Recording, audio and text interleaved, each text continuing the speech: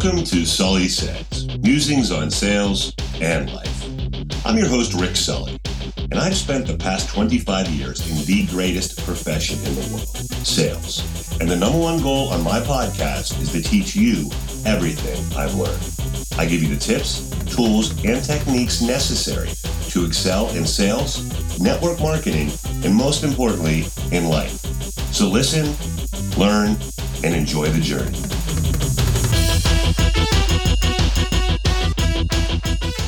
Good evening, everyone. Here I am, Monday night, 8:30. I'm all over the place with time. One time it's Friday morning, one time it's Tuesday afternoon. But the fact of the matter is, the best one I ever had was the Friday before New Year's. I think you were all home from work, you had your families over, you were looking for an escape, and you were probably drinking, which certainly helped me look better. But in any event, what I want to do today is talk to you about improving your life through personal accountability.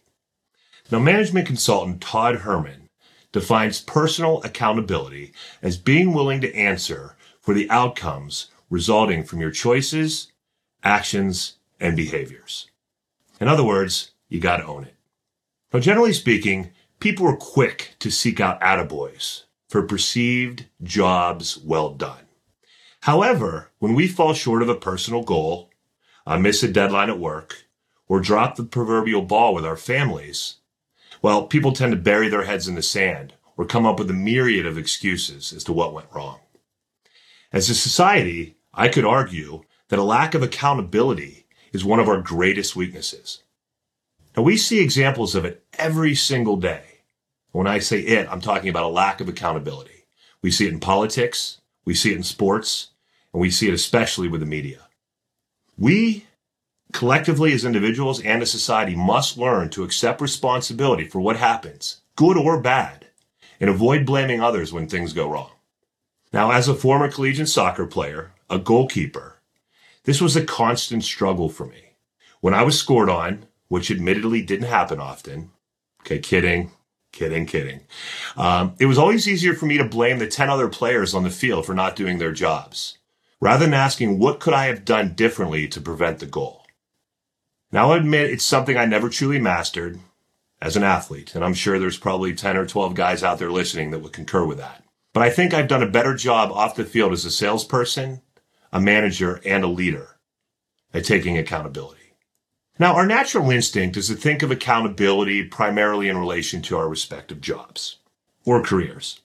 But accountability is required in every aspect of our lives. Accountability applies to setting personal goals, parenting, friendship, and even our role in society. Now, we see this last one, our role in society, rearing its head almost daily in regards to people's raw emotions and visceral reaction to the presidential election. But it does beg the bigger question. Did people hold themselves accountable and exercise their right to vote? And did they influence others in a positive way, in the right way, to make the right decision in their mind? But I digress.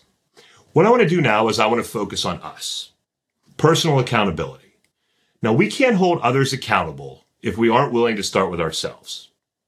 Personal accountability is an ongoing, almost habitual commitment to ourselves, our purpose, our goals, our jobs, and our relationships.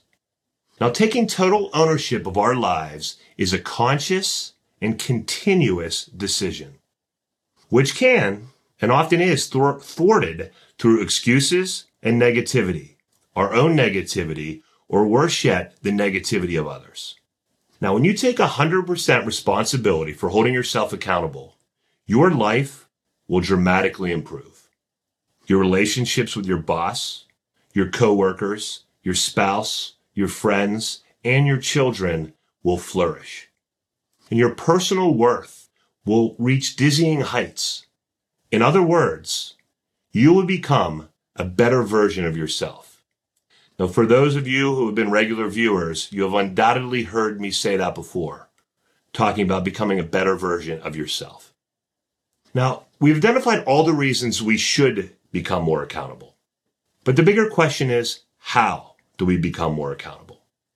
Now, here are some broad strokes. Obviously, you can delve into these a little bit more, but it'll at least get you started. Number one, take responsibility for yourself, your actions, and how you respond in a given situation. Number two, don't allow others or their negativity to influence your decisions. Always do the right thing, even if it's the difficult thing to do. Live in the moment, but plan for the future. My 45 years, I've yet to meet anybody that's been able to successfully change the past. So don't dwell in it.